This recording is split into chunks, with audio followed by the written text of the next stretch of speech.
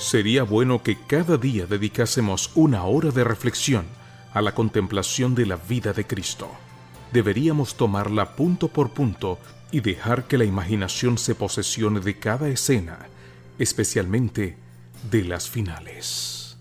A fin de conocerle, Meditaciones Vespertinas escritas por Elena G. de White, en la voz de Sonia Cano. Bienvenidos. 14 de diciembre, la crisis de los siglos. La promesa bíblica se encuentra en Jeremías 37.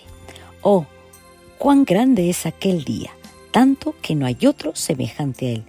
Tiempo de angustia para Jacob, pero de ella será liberado. El cumplimiento de las señales de los tiempos demuestra que el día del Señor está cercano. La crisis se aproxima sigilosamente a nosotros. El sol brilla en el cielo, haciendo su recorrido usual, y los cielos aún declaran la gloria de Dios. Los hombres siguen comiendo y bebiendo, sembrando y edificando, casándose y dándose en casamiento. Los comerciantes siguen comprando y vendiendo. Los amadores de los placeres siguen haciéndose en los teatros, en los hipódromos y en los infiernos del juego.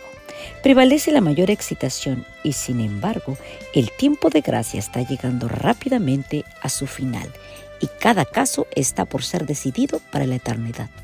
Satanás comprende que su tiempo es escaso.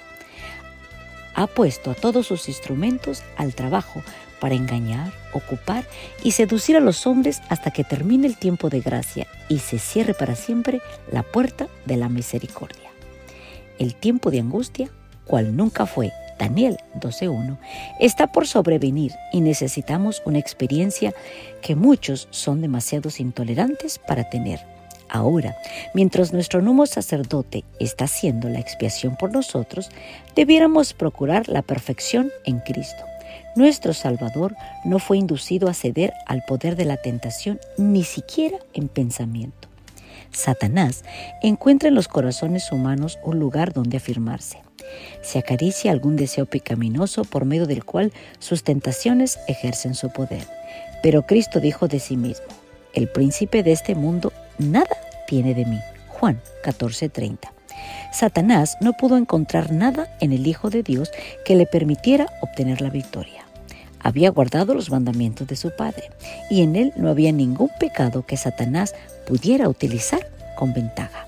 Esta es la condición en que deben encontrarse los que han de permanecer firmes en el tiempo de angustia.